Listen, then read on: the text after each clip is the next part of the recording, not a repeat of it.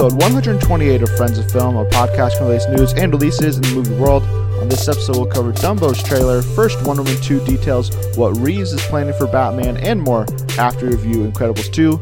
As always, I'm your host, Cooper Hood, once again joined by a man who is in the recording studio much earlier than usual, Josh Straley. I don't mind it, actually. Kind of refreshing to be up at 9 a.m. to tape the pod. It's a complete reversal from our usual schedule. It is. Instead of being fueled on McDonald's and Coke, I'm being fueled on just being awake. You ate breakfast, though, right? No. Nothing. No, I don't do breakfast. What? I had 3 eggs, coffee, and like maple sausage patties. Very I even nutritious. said I would bring breakfast. Yeah, Cooper, I don't it's need the most breakfast. important meal of the day. It's just who I am. Can't change it. Well, hey, everyone. Like breakfast, don't forget, you can get all of our latest updates on Facebook and Twitter at Friends in Film. And be sure to check out the rest of our shows on iTunes, Stitcher, and SoundCloud. And if you can, on iTunes, please rate and review us. It really helps. Yeah, and be sure to head over to our website, friendsoffilm.wordpress.com. You guys will see reviews from us on there written instead of the spoken version you guys hear on the pod, including some bonus ones. Like I checked out Hot Summer Nights in the final night of the Hobnobbin Film Festival here in Fort Wayne, and I thought Timothy Chalamet was great. Yeah? As you called them, Chalamatics is now their official... Chalamaniacs? Chalamaniacs? That's what I was trying to get across. Maybe I Okay. didn't pronunciate it right. I don't remember. I was trying to remember what you tweeted. But yeah, I mean, I guess you could call me a Chalamaniac or whatever the official title is for a Chalamet fan. Yeah, I think that's what it is. Maybe we'll have to check out the blogs and see what We they will. what they call We'll them. have to check the Timothy Chalamet forums and Yes. everything. So yeah, I mean, go check out that review. I don't think it's not playing anywhere else currently because it was just like a festival thing. Right. Doesn't So go it wide comes till out July. end of July. Yeah. But definitely go check it out. It's really fun. A little summer movie with a lot of interesting things to go on in it. And you guys would also have seen my Incredibles 2 review, Yes. which we're going to talk about here on the podcast this week. And I mean, this was a long wait for this, 14 years in the making between Wild. Incredibles, Incredibles 2, and I think for me at least, I can say that it was definitely worth the wait. Mm-hmm.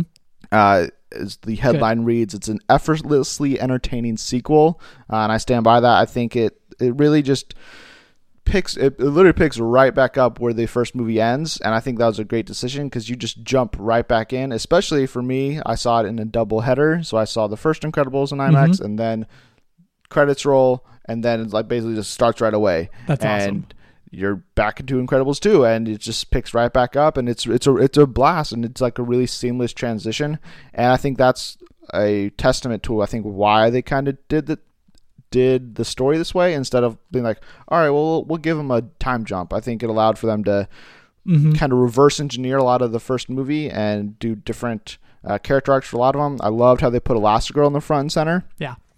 Holly Hunter voicing the character again. She's great. And I really loved getting to see kind of her kind of just enjoying life. Yeah. Not that she didn't in the first movie, but she's more just like worrying a lot about what was going on with Bob in that first movie. In this one, she's put in front and center of Bob Odenkirk's character's initiative to get supers legalized again. And she just like, after her first day, like she just like calls Bob and she's freaking out because she's so happy and excited because it was just so much fun. That was so sweet. And I love just getting to see like her action, like the Elasticycle, with like how it could separate. I was like, cool. That was so genius and inventive, and I really love that. But the MVP of the film is Jack, yes, without question. I mean, 100%. He has 17 powers, I believe, is what Bob says by the end of the movie. And every single one of them is greater than the last one. Yes. And they provide great moments of comic relief, but and also a bit of unpredictability for the movie. There's a specific gag. I don't know if it's really a gag. It's a scene with a raccoon that is just A+. Incredible. I could watch it on a loop for like 20 hours probably and not get tired of it. It is amazing. I want a spin-off. I want a one-shot. I want a whatever I have to do to get more Jack and that raccoon because it was just so funny. But I didn't really love Bob in this movie. Okay. He was kind of, annoying. He was like bitter that he's not front and center. Right. He was trying to adjust to life as the stay-at-home dad, basically, and he's not doing a very good job at it. And he's more just kind of like, that should be me. I should be the one on TV. And it's like, Right. okay, Bob. Like, and I understand that would definitely be hard for somebody to take a back seat and be in the shadow now. But at the same time, he was kind of that endearing father in the first movie, and I was like, oh, I don't want to not really like you that much. In this one, I mean, he eventually comes around to it, Right. but I was more just like that first hour or so. I was just like, I don't love what you're doing, Bob. Okay, fair enough. Fix yourself. But he was kind of like, I mean, he was edgy in the first too. They yell Yeah. and complain and Yeah. stuff like that. So. But for whatever reason, like, I think, I don't know if it's just because he was the focus of that first movie, and so you're seeing it from his perspective more. Okay. That is just like, oh well, he's just like doing this because he's like driving this hunger to be a super again, and then like this one, he's just like, ugh, I'm mad, and you're Yeah. like, stop it, Okay. just be happy for your wife, gosh dang it. I liked Dash and Violet, but I thought we would have gotten more of them. Yeah, They were pretty sidelined until the third act, and I was pretty disappointed by that because this is the Incredibles, and I thought we would see the whole Incredible family together. And instead, it was like Elastigirl doing her thing, and then Bob and Jack doing something, Right. and like hanging out with Edna Mode for a little bit, which was hilarious. But Yes. it's just like Dash and Violet were really just kind of like involved from like a plot perspective. Be like, oh well, Bob needs challenges to try to overcome as a stay-at-home dad, Right. and so Dash doesn't get math, and he's gonna screw up Violet's boyfriend, and it's just like, okay, like not the best, but once they actually get involved and actually use their powers and everything, it's like, yeah, this is what I wanted. Yeah. Other than that, I mean, I think the only other thing I really have to say is I didn't love the villain. We can kind of get into that, I think, a little bit more in spoilers because there's a bit of a mystery surrounding the character I don't want to get into. The Screenslaver. Screenslaver, exactly. But I think that it could have been executed a little bit better in terms of what they were actually going for, and then ultimately, Sure. spoiler alert, how they get defeated. I think it could have been executed a little bit better. So at the end of the day, I will give this movie 4 ticket stubs out of 5. Okay. Very worthy sequel.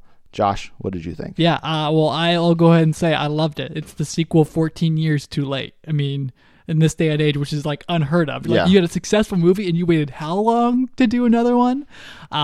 It's, I mean, more than Finding Dory or Cars 2 and 3 and Planes and Trains and whatever else they did there.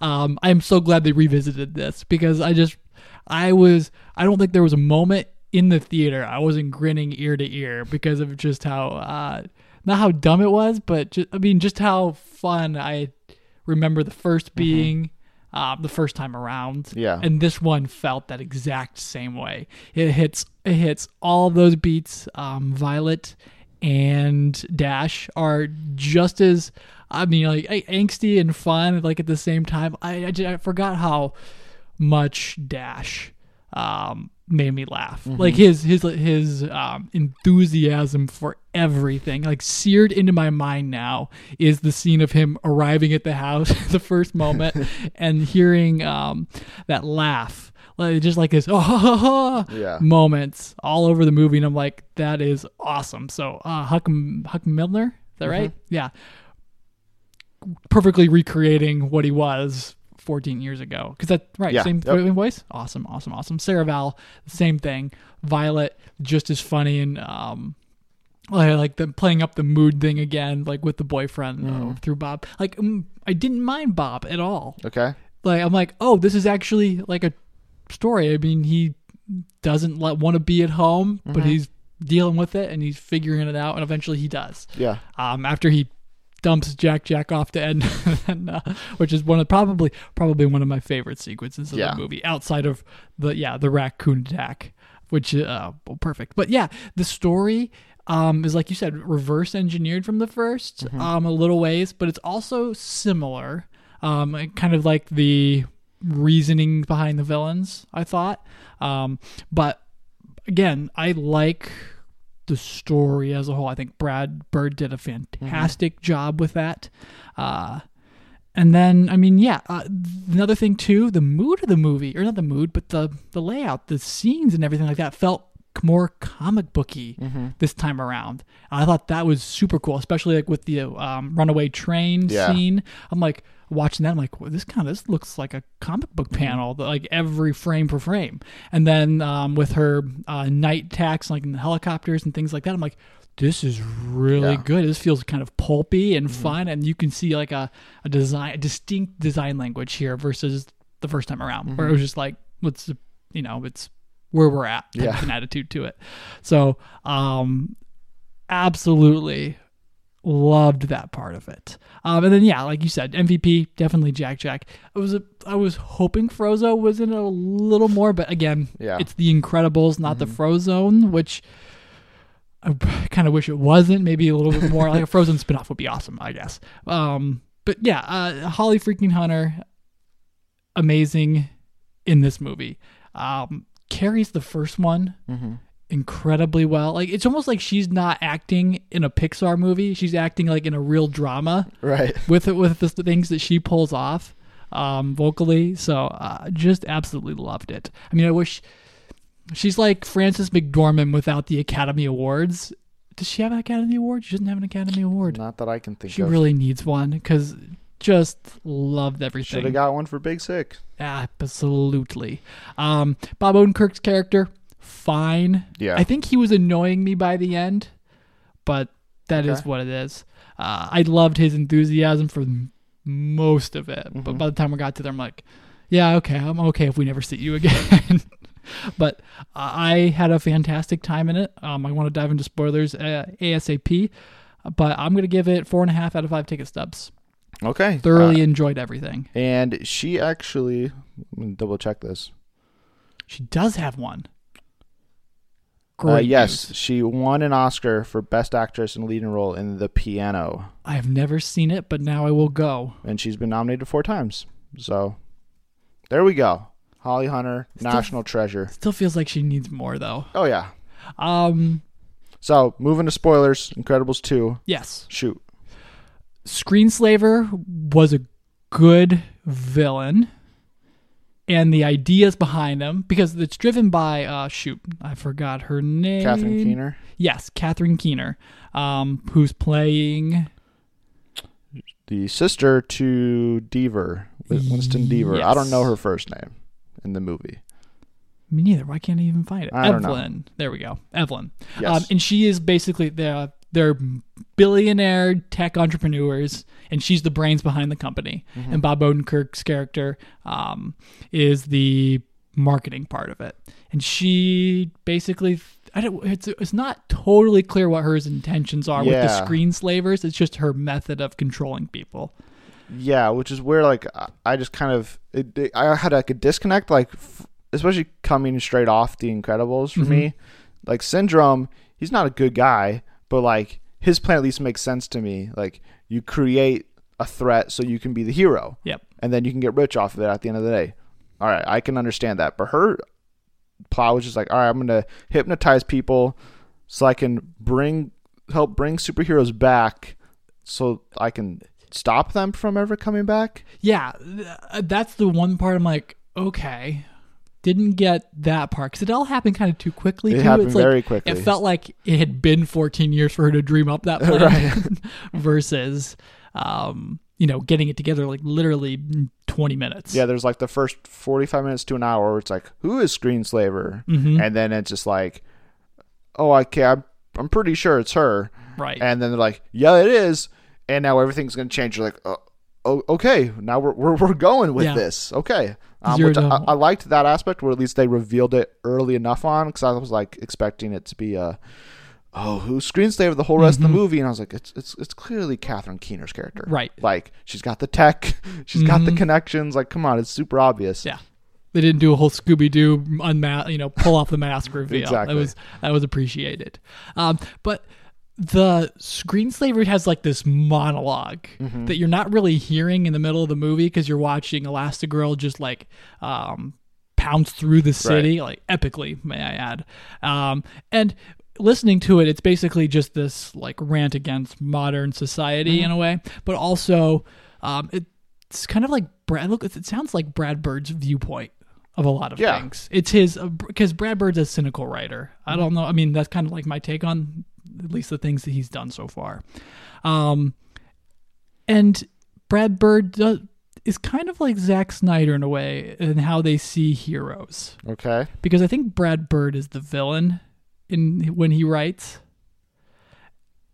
And I appreciated him still inserting those ideas into the movie of, oh, don't wait for superheroes, because Evelyn's beef with the supers is people relied on them, and then when they were gone, they were helpless. Yeah. And she's like, I want my parents died because of it. And it was like very Batman-esque like kind of way. So I was like, that's cool.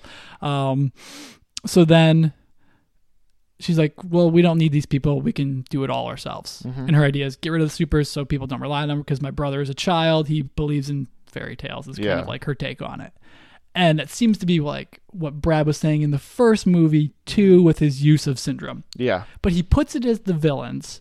And I just think that's a great way to get your point across without tearing the rest of us down. Yeah. Because at the same time, people still save the day. And the Incredibles are a family that like are dying to do good if you'll let them. And I think that's a way better portrayal of the optimism that we all want to feel. Yeah. And I appreciate that a ton.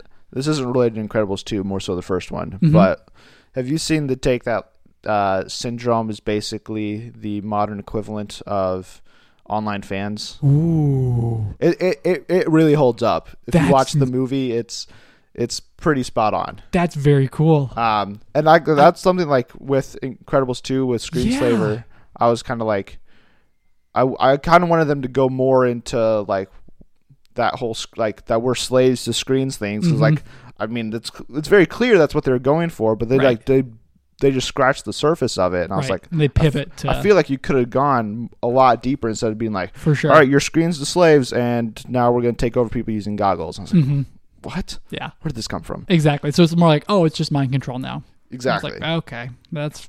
So, that whole part of it isn't good, but I did like Evelyn and whatever his name's arc. Winston, yes. Yeah. There we go. I loved their arcs. I thought those were perfect. Yeah. I mean, the villain I think was the biggest thing to talk about in terms of spoilers. Is there a specific action comedy moment that stands out to you the most? Jack's fancy boy walk at Edna Mold's house. Yeah. Bob dumps him off because he's like, I can't deal with this kid. He's got too many powers. And it's like, I don't want to do it. And then she sees his power. She's like, oh, I'm all in. Give me this kid. She throws Bob out of the house. Bob comes back one day later, I think, the next morning. After he sleeps for 17 hours? Yes. So technically 2 days, I guess. Probably. Yeah. All the way through to Saturday morning. And when he gets back there, Edna and Jack are best friends, and there's this hallway shot where Jack's just licking a lollipop, and I'm like, this is adorable. This is what I came here to see. But he's got his hand out like this, kind of like he's like walking Edna. Fancy, and I was like, that is fantastic. And then they get into the lab, and he like Jack's now the key to getting into the place through all Edna's security, and I was like, oh, that's so cute. Like that's how fast that bond formed. And then, I mean, I think you can just literally go line for line about how great Jack's comedy beats are. Oh yeah, I mean, Giant Jack was hilarious. Yes, as was when Violet spit out the water. Oh my goodness! Just like for whatever reason, I've never laughed that hard at somebody like having water come out of their nose, but just like the way they executed it, it was just perfect. It was like turbo jets coming out, and then like everyone at the table reacts to it too. And then, and if you look in the background, because I was just watching Jack like 90% of the time, you're like watching him like look around at what's going on, and it's just some of the funniest stuff. Yeah, Jack was the MVP for sure. Dash being the annoying younger brother, like they took that to a 10. I'm charmed. Yes. Yeah. Dash was great. The flame retardant. Part of his suit where like blow up like a fire extinguisher and he'd start eating it. Man, do you really have any other thing to talk about with Incredibles 2? I really don't. It would just be the same as saying this was an incredibly cute and funny movie. So Incredibles 3. Yes. Like within 5 years, please. Now for the third one, because they've opened this up now, where superheroes are legalized. Right. We have Void, voiced by Sophia Bush, plus a bunch of other supers that are kind of populated throughout the movie that are kind of the beginning of this movement. Do you want to see them have any larger roles? What would your pitch be for Incredibles 3? Would you put a time jump? Any of that kind of stuff? Oh, man. Have you even thought about this? I have not thought about this. All right, I have a little bit, Okay. so I'll give you time. I'll Awesome. vamp for a little bit while you Let's think. hear it. I want like a 5 to 7 year jump, Okay. so that way we can get teen versions of Dash and Violet, which I think would be great, and you'd get a little bit older versions of Elastigirl and Mr. Incredible, plus like a child version of Jack who can like kind of control his powers, I think, a little bit more, which I think would be really fun. But I'd love to see them give Violet and Dash the leading roles because they did Mr. Incredible. This was Elastigirl's movie, and now give like the new kids on the block their time to shine and be like, this is how they've grown up in the superhero world, Yeah. going all through high school and stuff, and still trying to be a superhero on the part-time and do like Spider-Man-esque sort of stuff there and like the challenges, and I think that'd be really fun. And I'd love to see like Void. I thought she was really cool in the movie. I thought her power set, the way they used it, was awesome. And there's like this relationship she wants to have with Elastigirl, like this mentor-mentee thing. And I was like, oh, I like that, but they barely touch on it. And I was like, I would love to see that explored a little bit more. The third one, and kind of be like a youth movement for Incredibles 3. Ooh. And then if they want to do Incredibles 4, they can just be a Jack solo movie. Yeah, for sure. Man, I still don't know, because part of me is thinking, yeah, they moved past the superheroes have to be underground and like secretive, so that element is gone. Yeah, you'd have to basically go full blown super world, and have a world destroying presence. I would think Underminer is still out there. he is still out there. That's right. I was surprised he escaped. That was like the thing that blew me away. I was like, oh, they didn't get the bad guy. I kind of forgot about it by the end of the movie, and then I saw somebody mention it. And I was like, "Oh yeah, he is out there." Which plays well, because I mean they're like, they still have to screw up, because if they caught him, it's like it's kind of like it's ultimately anticlimactic to that first ending. So it was like, well, yeah, they can't. If they save the day, then there's no real plot here. Exactly. I guess I don't have a pitch yet. Okay, but you I can want to sit see on a it, third one. And if you have a pitch, you can come back and pitch Yes, to the please. pod. So that's all we have for our thoughts on Incredibles 2. Obviously, we both recommend it highly. Go see it, especially if you're a fan of the first one. Oh, what about Bao? Oh, What did you yes, we need to talk about Bao, Okay. because that is possibly the most horrifying Pixar short, or maybe anything I've ever seen before. Really? She ate the dumpling. Yes. And it was shocking, and a few people laughed. Okay, so that was the weird thing. In my theater, 95% of people were laughing, and I was just sitting there with my jaw dropped on the floor, like, oh, she just ate this like little child, basically. Yes. I was like, what is happening? Especially when the ultimate reveal, like the dumpling is the stand-in for actual son. It's like, that's what you wanted to do when your son wanted to leave. You just wanted to eat him. I was like, what's going on? I wasn't like horrified. Like I kind of like, oh, what? Why'd she do that type of a thing? And then it becomes clear, like the metaphor. And I was like, oh, she didn't want to lose him, so she did something terrible and like cut off, like ended everything with him. Killed him. Yeah, kinda. I mean, she ate him. well, metaphorically. Yeah. It's all metaphor. But I thought it was cute all the way through. And then that ending, the ending is a little bit jarring, I think. Yeah, I mean, it's cute. It's well animated. You got to think real quick. But I was just like, that the second, like I was like, wait, why is this dumpling talking on moving all of a sudden? Okay, this is weird. And then when they revealed when she ate him, I was like, and then everybody else around me was just laughing. And I was just like, I don't think I'm supposed to be laughing at this, so I'm not. And I'm just like processing everything that happened. It was certainly one of the more like, we're not going to go full blown cute on you type things. I mean, they actually did go full blown cute, but at the end they're like, oh, here's something. Yeah. Let's see what happens. And then it's like, you'll either get this or not. Yeah. I giggled, and then I'm like, okay, we'll see here. Yeah. But yeah, it was definitely surprising. Yes, Didn't it see was. coming. So yeah, that's our thought on Bao, the short in front of Incredibles 2, as well as our spoiler and spoiler-free thoughts on Incredibles 2. Go check it out this weekend, or this week and the next weekend, whatever, if you haven't already. And then just stick around, because we'll be right back in a bit with the news.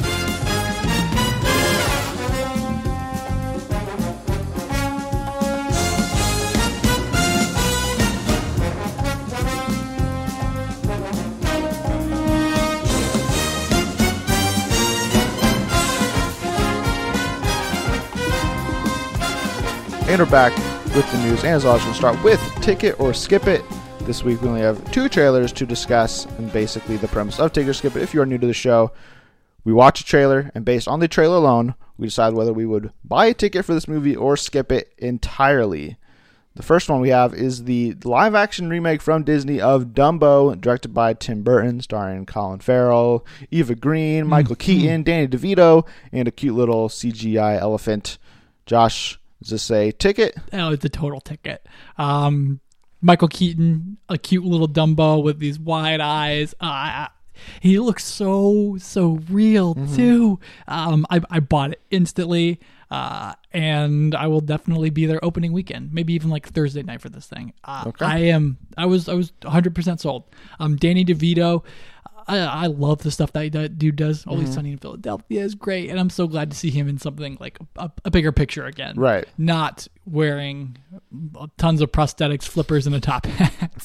Yes. So I especially as like the ringmaster or a circus goer, I think that's crazy great for him. Yeah. And yeah, I mean Colin Farrell, I think he's the only wild card for me because some of his roles are hit or miss. His performances are hit or miss for me. Okay. So depending, I think he's probably the villain. That's I'm not. Or Michael. Not Keaton. sure about that. I feel like it's either DeVito or Keaton. Okay. I'm pretty sure it's Keaton.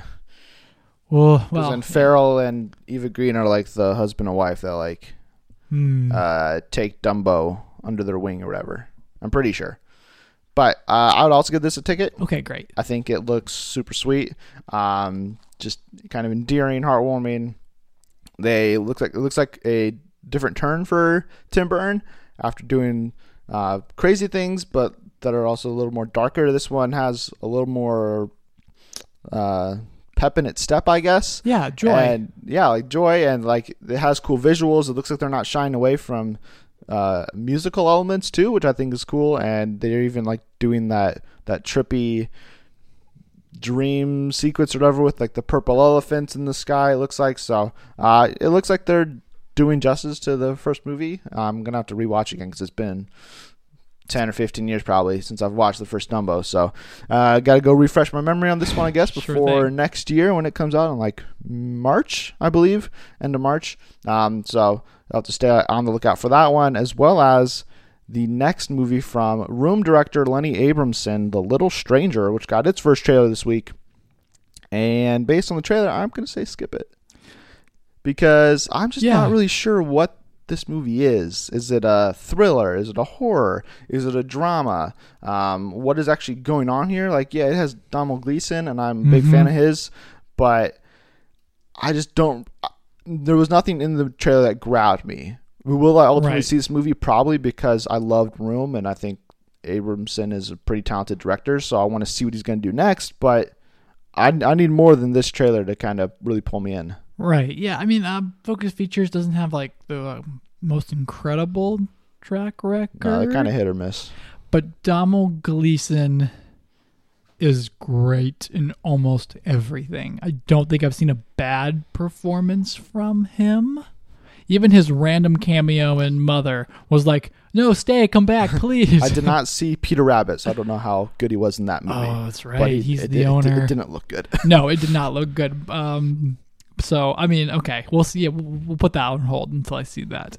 But, I mean, it's got Will Poulter, Ruth Wilson, and Domhnall Gleeson. I am extremely interested in that part of it. So I'm gonna say ticket. Okay. I'm riding a horror high right now after Hereditary, which is so good. So I'm willing to see anything at this point because I was pleasantly surprised last weekend. So perhaps this is the exact same thing. Okay. So then moving on to the news, we have an update on Matt Reeves' The Batman, as THR reported that Matt Reeves turned in the first act of his new screenplay for The Batman a few weeks ago, and that it focuses on, quote, a young caped crusader, end quote. Multiple other outlets have since confirmed that this is what they've been told too. So instead of he who shall not be named right appearing in this movie, it appears it will be a different actor, not Jake Gyllenhaal, I would assume, because he looks like he's going to be in Spider-Man Homecoming 2. So we're going to need a 20-something probably Batman for Matt Reeves' movie, first in a trilogy probably. Is this the right move? Yes, because Batman Year One is a great comic run. And I don't know if it'd be based on that, but I like the idea of immersing a Batman into like just getting to know everything. Yeah. And that gives Reeves like incredible amounts of freedom, especially if you want to exist in the DC comic book world. Because then you can introduce villains, you can already have pre-established villains, you can do whatever you want, and you can explore. You can basically fully develop your Batman and put him anywhere. Yeah. Really. I don't know what it means for the rest of DC outside of Reeves' trilogy, but I think this approach is great. Like 1,000% here for it. Yeah, I mean, we'll talk about more DC stuff because it's DC heavy news week, but I think it just further shows that DC's trying to kind of spread these things apart best they can. So it's not as MCU driven, every movie's kind of following the other. It's more like, all right, Wonder Woman is in the 40s and then she's in the 80s, and maybe in the sequel she'll be in present day. Yeah. But they probably wouldn't. I mean, I would assume they would just, because they're kind of ditching that whole she was gone for hundreds of years. It's like, no, she's clearly still active, which I'm totally fine with. And as far as Reeves' Batman is concerned, I don't know if I necessarily need another Batman origin story. Seen that a couple of times, but seeing the younger version of him, I think, could be interesting. I think it obviously depends on who they ultimately get to play a younger version, because you don't have to just play a younger version of Batman. You have to play a younger version of a Batman that fits with the Batman we've seen in the last 2 movies that Batman's been in, or I guess 3 if you count Suicide Squad. So there's a difficult balance you have to strike there. I think it ultimately should give them an ability to give some more depth to a lot of these characters. Like, you could bring in the Joker for the second movie or the third movie or whatever. Probably not the second, because that's just obvious Dark Knight comparisons. But there's talks of them doing Penguin for the first movie. That'd be cool. And then you can kind of do some other villains who maybe they've already appeared in DC movies already, or you could introduce new ones and they can pop up again in the future. Like, you could do Joe Manganiello, but a little bit younger version of him or something. Yeah. I think there's a lot of cool possibilities and the ability to not have to worry about, all right, well, we're doing this movie, but Man of Steel 2, which we just greenlit all of a sudden, Brainiac just destroyed half of the world. So you got to put that in. You got to mention that. And it's like, well, we don't want to. So like setting it in like, I would say it's probably going to be like between 10 and 20 years before the events of Batman v Superman. Set it in the late 90s, early 2000s. Yeah. Gives them free reign over continuity. For sure. I mean, I guess technically Clark Kent would be out there somewhere, but he's not Superman yet. So you can just kind of do your own thing. And then eventually, as this younger version, or whoever's casting this younger version of Batman, ages up, then you can cleverly just kind of swoop him into the present day stuff you really need to, if the other guy doesn't continue on in that iteration, I guess. Yeah, for sure. Or just throw continuity to the wind. Yeah. Because I would so take 3 Tim Burton-esque Batman movies. I don't know what Reeves' approach would be, because you want to marry comic book and grounded universe. He apparently wants like a noir style, yeah, detective driven Batman. That's what he's always been talking about. With a more of a Tim Burton background that we got to see in Justice League, like that style of Gotham, more gothic. More gothic Oh, okay, Gotham. okay. How about that? Maybe not Tim Burton. Tim Yeah. Burton's is more I'm thinking, zany. zany Tim Burton. I was like, I don't want to see that. Yeah, for sure. Okay, much more gothic Batman with Yeah. that noir attitude to it. That would be super cool, especially if there's dark grizzled voiceover and some like I don't know. I think Reeves could do a great job. Yeah. Who they cast would be fun to have another Batman search for a young dude. So very cool. I would throw out Ansel Elgort possibly. He's a little skinny, but he's got all the aspects I think a young Bruce Wayne would need, and he's basically the same height as the other guy. So you gotta match that kind of stuff up. So we'll see. Obviously, I mean, if this movie does, as reported, go into production next year, like in the spring, summer, then we're gonna have to get moving on this. And if Reeves has his first act done, then he can finish his second and third act, get casting, and hopefully the end of this year we'll start having a very clear picture of what the Batman will actually be. Yes. And we finally have some real details on the sequel to Wonder Woman, including its title, which is Wonder Woman 1984, which Patty Jenkins, the director of the first one and the sequel, she posted a photo this week on social media confirming that Chris Pine is back as Steve Trevor, not a descendant of Steve Trevor. She just says, "Welcome back, Steve Trevor." So Yep. I think this is very clearly the Steve we saw in the last movie. I mean, I guess we can mess with that a little bit, but then Gal Gadot also shared a stunning first look at her return as well. There's just some great images coming out of Wonder Woman 2. Yes. I'm excited. You're excited. I'm stoked, like beyond belief, actually. First of all, if you didn't love Chris Pine already, you loved him after Wonder Woman, like 1,000,000%. So him coming back, I'll forgive anything. I don't care if it's a robot with, Steve Trevor's consciousness implanted, and somehow that was separated from him by Ares. I don't care. I don't care at this point. I'm just happy he's here. He's rocking Nikes and a bomber jacket and matching pants. I'm like, this is perfect. But that Wonder Woman shot of her in front of all those screens, with her silhouette and her face in the reflection, I'm so here for that. I think it's the best shot ever in DC, and it's just one picture. Yeah. So I am so excited to see what a full Patty Jenkins creative Wonder Woman gets to be, right? Especially in the 80s, because I mean we're in the last vestiges of 80s nostalgia here, so I'm ready for it.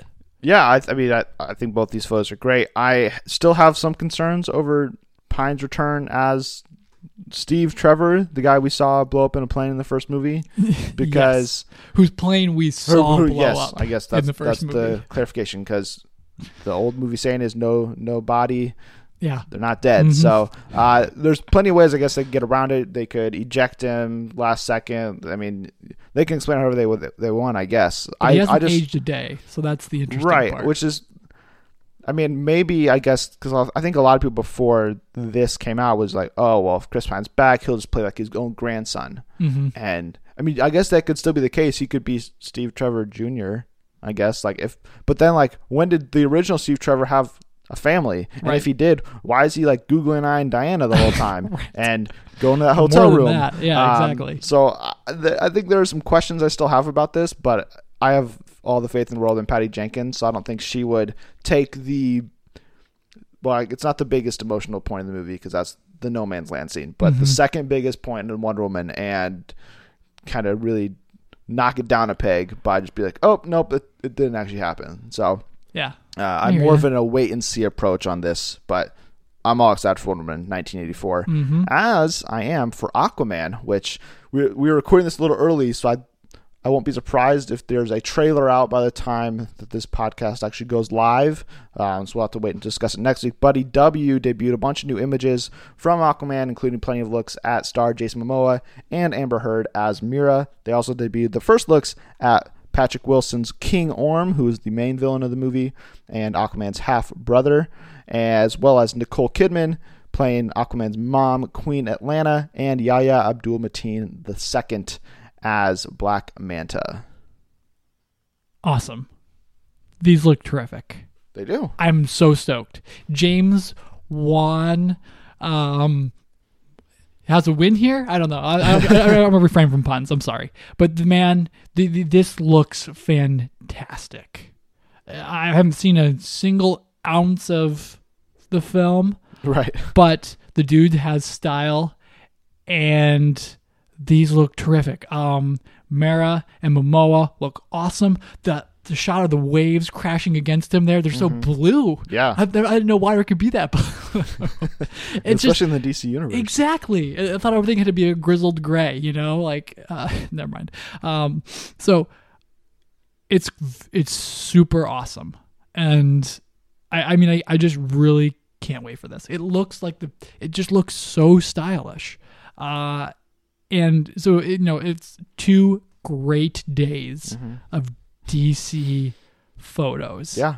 And I'm like, I'm just here for the color. I don't know why. That's what I'm most excited about. I mean, yeah, it's nice to see just like some color. I mean, I believe we're going to talk about Zack Snyder and his DC legacy in our big question this week.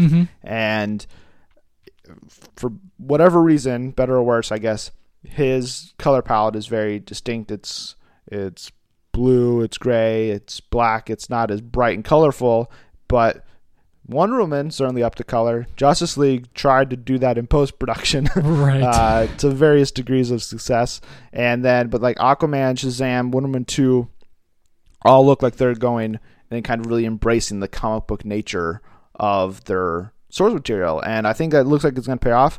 I would have loved to see both Patrick Wilson and Yahya Abdul-Mateen in the actual suits, like fully. Yeah. I wanted to see the helmets on, but we got to tease a Black Manta's helmet. I wanted to see the full suit still. Those eyes.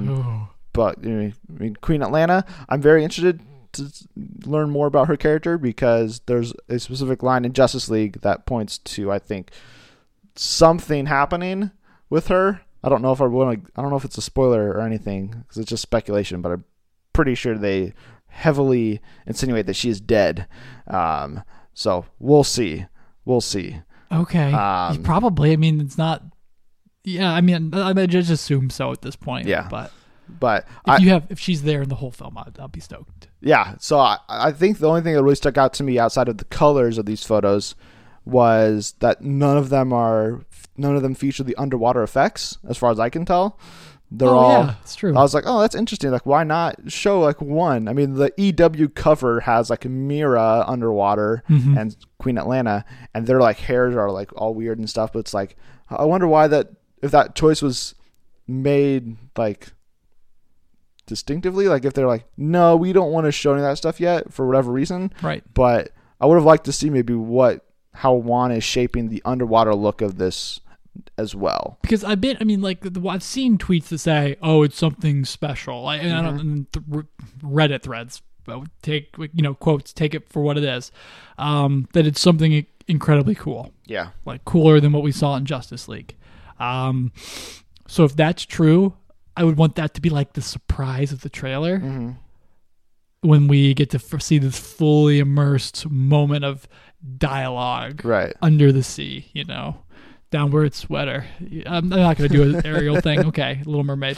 But yeah, so that's the one question that remains. Some people were making jokes about why is Momoa and Mara's hair like bone dry and like all those photos. And like, that's a very good point, because it does look like that shot of them look in a shipwreck. Yeah, they should be underwater. Yeah, their hair is totally dry. Which I know, like I'm pretty sure for like Justice League and stuff, they would just basically like ponytail their hair, and then they would just do CG hair. Ooh. So they could get the underwater effects, because otherwise you can't get that naturally. So we'll have to see, obviously, how that plays out. I would expect the trailer to be online probably by the time this episode drops. If not, I definitely think we'll have one to talk about next week either way. So we'll be on the lookout for that trailer. And we also got news from THR that Jeff Johns is writing Green Lantern Corps for WB. He's a co-writer on Aquaman, and also helped write Wonder Woman 2. So this makes the third script that he is involved in the current, in terms of the upcoming DC slate. He's run a lot of Green Lantern stuff in the past in terms of comic books. He's now stepped down as the head of DC Entertainment, focusing just on writing and producing content, whether it's movies or TV. Do you think this is a good move for him to be the writer on Green Lantern, or is this just more like good news because like, hey, this movie has a writer, which means maybe it'll actually happen soon. Yeah. Yeah. Two minds of this.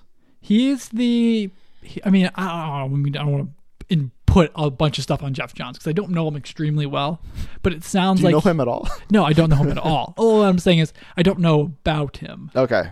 I don't know a lot about him. Yeah. But from what I've gleaned from, most articles, I think I've read a profile on him before, but I've read lots of DC comics and I'm kind of here to spirit guide these things.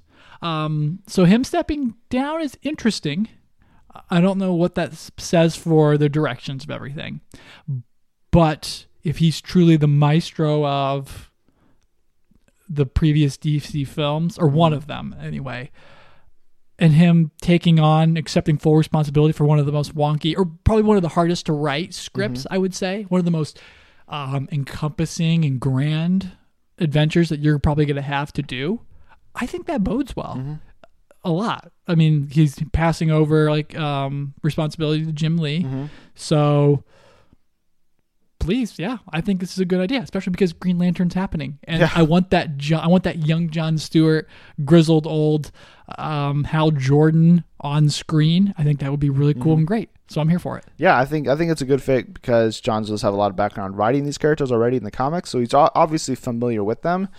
He writes comics too. Yeah. Oh, I did not know that. See? So that's what he did before he was the head of DC Entertainment. Even while he was still technically the head of DC, he would still write comics, which is crazy, the workload this guy had before. So I think taking a step down, I think is going to be best for him because he's not in charge of like the executive decisions or anything. He's just a creator, and I think that's where Geoff Johns will really shine. And so I think him being involved in Aquaman script, Wonder Woman 2 script, Green Lantern Corps script isn't a coincidence. It's, I think, a very conscious move for them to get a prolific comic book writer involved and help kind of bring these worlds and characters to the big screen that he's done really well already on the comic book form. So I think it's great. I think it's great that we actually have a writer for Green Lanterns finally, after it was David Goyer at one point, I think, was writing it. So there's no mention of Goyer in this THR article. So I would assume that Johns is starting from scratch, and but they're still going to keep the young John Stewart and older Hal Jordan character types for this movie. But I want to see him start from scratch, do his version, and I think build this thing naturally, because as we talked about before, Green Lantern can be this big sweeping franchise, and if you just give it time and love and care, and I think if with Geoff Johns attached, I think you can definitely do that. And so if he's writing the script, we can hopefully get a director in about a year or so and finally get this thing moving. So very much looking forward to this, as well as The Flash, which THR reported that Ezra Miller's solo Flash movie is ditching the, quote, somber themes, unquote, it was going to tackle before, and is now inspired by Back to the Future. So is this just for the tone, as they're going to try to emulate Back to the Future's fun, lighthearted, coming-of-age tone, or does this signify that they will be doing that, but also still maintaining the time travel elements we've heard that they would tackle before with Flashpoint? I don't know, because you could read that two ways. You could say, oh, it's going to be like Back to the Future, but if you compare it to Back to the Future, you immediately invoke the idea of time travel. Yeah. So if you're going to compare it to Back to the Future, every other time travel movie, like Looper, you throw that out the window immediately because it doesn't make sense, like, thematically wise, even as funny as that script is from Rian Johnson. But if you're doing that, it's a young kid who doesn't really get time travel, but he's going to learn about it through some he's going to have some tough lessons about it by his experience with it. And he's going to get himself caught up into something. So maybe he time travels randomly first at one point, and then it's like, oh, we're in the 50s. And it's like, that's too on the nose. Or it's like in the 80s, and you see him speed by Wonder Woman in 1984. I don't know. But it's cool to see. It's interesting to see this is how it came about. Yeah. Because Robert Zemeckis was once like, he's going to do the movie. And we're like, that's really cool. Yeah. Who else should do time travel? It's his thing. So I'm here for it. I don't know. It could mean a lot of things, but I would expect it to mean lighthearted time travel. Oh no, oops, I did it again. Right. Type of an attitude. But what do you think about this? Yeah, I think this is a good move. I mean, we've talked about before that when Daly and Goldstein were hired, it's like, okay, I think they're a good fit if they're not doing Flashpoint, because that is a darker, heavier story to tackle. Right out the gate, I think it'd be better to establish Flash in a solo franchise as the young kid on the block that is having fun, learning about his powers. Like in Justice League, he still hasn't been a hero very long, and so like the fact that he can, like Superman can turn his head, I think, as fast as Flash can run, shows that Flash hasn't fully realized how fast he can actually go. Right. So I think this is a good move. We've heard before from THR's Boris Kate, who wrote the story, that the movie would not be titled Flashpoint, but he also said that that doesn't necessarily mean they're ditching the Flashpoint storyline. They would just be have a different title, I guess. So I think this indicates that that is definitely the case, where it'll be called The Flash, or it'll be called something, but it'll still tackle a Flashpoint-esque story with time travel. Right. I don't know if it has to do about saving his mom, because I still feel like that's super soon, because we don't know this Barry Allen well enough to be like, oh, so this is the driving force behind him and everything. So to tell his origin, the backstory about his mother, and then be like, okay, well, now I'm going to go save her. Oh, I messed with the future. That's a lot to tackle in one movie. Right. But if there is some sort of time travel element, cool. I hope this more just so means that it's like a great coming of age style movie. I mean, remember, these two wrote Spider-Man Homecoming. Yep. So we know they can know how to tackle that. Exactly. So maybe if it's like, oh, he learns about time travel here, and then it's like, I have an idea, end of movie. What if... Then he screws up the world in the next film, and then Flashpoint in the third. What if the time travel element is reversed, where it's somebody coming from the future, or I guess the past, to Barry Allen? So you could do like... I don't know, any of the variety of speedsters he has to go up against, and do like Jay Garrick coming from like the 50s or 60s to be like, Barry Allen, I need your help. Yeah. Or I'm here to help you stop it. And you're like, he's like, I don't even know what you're talking about. And that's how he gets introduced to time travel and all this stuff. I think that'd be really fun. For sure. And then the last bit of news we got to talk about this week is from a report from Variety, where they shared that Ewan McGregor will star as the older Danny Torrance in Warner Brothers' Dr. Sleep, which is a sequel to The Shining. Stephen King apparently gave his sign of approval on the casting of McGregor as an older Danny. I don't know if this is going to be this is obviously a sequel to The Shining in terms of the story will follow it, but I don't know if it's technically a sequel to Stanley Kubrick's The Shining, because I know that I haven't read The Shining book, but I know that Stanley Kubrick's movie is different than The Shining book. Have you read The Shining? I have not read The Shining. All I know is Stephen King hates the movie adaptation. He characterizes it like this. He says that Kubrick's version is much more fire, and his is more ice. Okay. His stews longer. It's a slow burn of insanity. Yeah. Turn of insanity for the guy. Jack Nicholson is like more evil in this one, I guess. Okay. He's evil at the start versus just slowly becoming it. Okay. That's how I've heard him characterize it. I should read it. I'm busy. So, yeah, but I'm down for this. I like the Shining movie well enough. I mean, I didn't think it was terrible. I mean, it and Stand By Me are still probably the best King films out there. But it's Ian McGregor. I'm 1,000% there for this. I love the dude and everything, except Trainspotting. I just can't get into those. Okay. But other than that, I'm 100% here for it. And Flanagan's the director. He did Gerald's Game for Netflix, which is another King film. So maybe that's how it got off the ground so fast. And I'm sure Steven's looking to change the perspective of The Shining. Maybe, I don't know. He's eager. It sounds like it kind of felt like he's like eager to get rid of it somehow. I think at least in the report from Variety, they were saying that like after the success of it, any studio who has Stephen King property is fast tracking it. So that's why a Pet Sematary remake is on the way with Jason Clarke. This is coming. There's several others that are in the works, that just because people want to get on that Stephen King love before it potentially dies out. And I think this is a cool move for Ewan McGregor. I mean, it's not Obi-Wan, but that's fine. Is this a Warner Brothers film? Yeah. Oh, okay. There you go. So this will, I don't this will take up his time over the next year or so, as they get shooting and filming and promoting and everything. So there's still time for Obi-Wan. Fine. But I can see.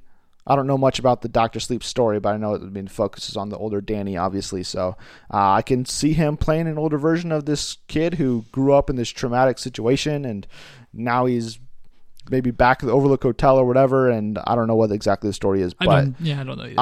I'm interested to find out whenever this movie does come out. So that is all we have for the news this week. So a short episode. We'll be back next week with a review of Jurassic World Fallen Kingdom. Yeah. The sequel to the Jurassic World, the movie I appreciated a ton. I love to this day a lot. I think I'm going to write the review of it, so we'll see how that goes. I don't know. I haven't read anything about it. I've put spoilers up. I want to go in with my own... You put spoiler shields up. Yes. You didn't put spoilers out there. Oh, that's right. Yeah, I'm tweeting them from my account. Swerve folks. No, I'm interested to see where it's going. I've seen 2 headlines of it before I got those spoiler shields up. So we'll see. Yeah, I don't know. I'm interested. Yeah, I don't know. I'm excited as a kid. You seem conflicted. But as a fan of film, I'm kind of like, we'll see. Okay. Because the trailers, the marketing has been all over the place. Yeah, it has. I'm not super excited about this. You really, didn't like really Jurassic at all. World. I like Jurassic World. Yes, okay. Exactly. I'll probably rewatch it at some point in the next week or so before the movie comes out. So we'll see if it maybe improves on another viewing, or if it goes down or whatever. You only seen it once? No, I don't know why I said second. I've seen it at least twice. So, we'll see. The big selling point for me, I think, is Jay Bayona. I want to see what he can do. Yes. And, I've seen good praise for him. I've seen mixed praise. I've seen him all over the place. So, I want to see what he can do on this bigger scale and see if he can kind of give this Jurassic franchise, I think, the boost it could desperately need as we head into a 3rd installment. So we'll see. We'll see how it leaves off. We can talk about it all next week in spoilers. And we'll also be back this week with a big question discussing Zack Snyder and his DC legacy. If you guys enjoyed this episode, though, please subscribe, should retweet it more. Plus, head to iTunes and give us a 5-star review with comments telling us why you enjoy listening to the show. If you do that, we currently are doing a giveaway. I don't know if it'll be over or not by the time this episode goes up. But if you give us a review, screenshot it, tweet it to us, you may be eligible to win a digital copy of Red Sparrow. So go enter that if you haven't already. And then be sure to tell us your thoughts, everything covered as well by tweeting us at Friends of Film. And you can follow me personally on Twitter at MovieCooper and Coops_Hoops. And you can get at me, Josh, or just Joshua Ryan. Thanks again for tuning in to the Friends of Film podcast. Josh, I would like to apologize to Dennis Rodman. He knows why. And be sure to turn next week for our review of Jurassic World Fallen Kingdom.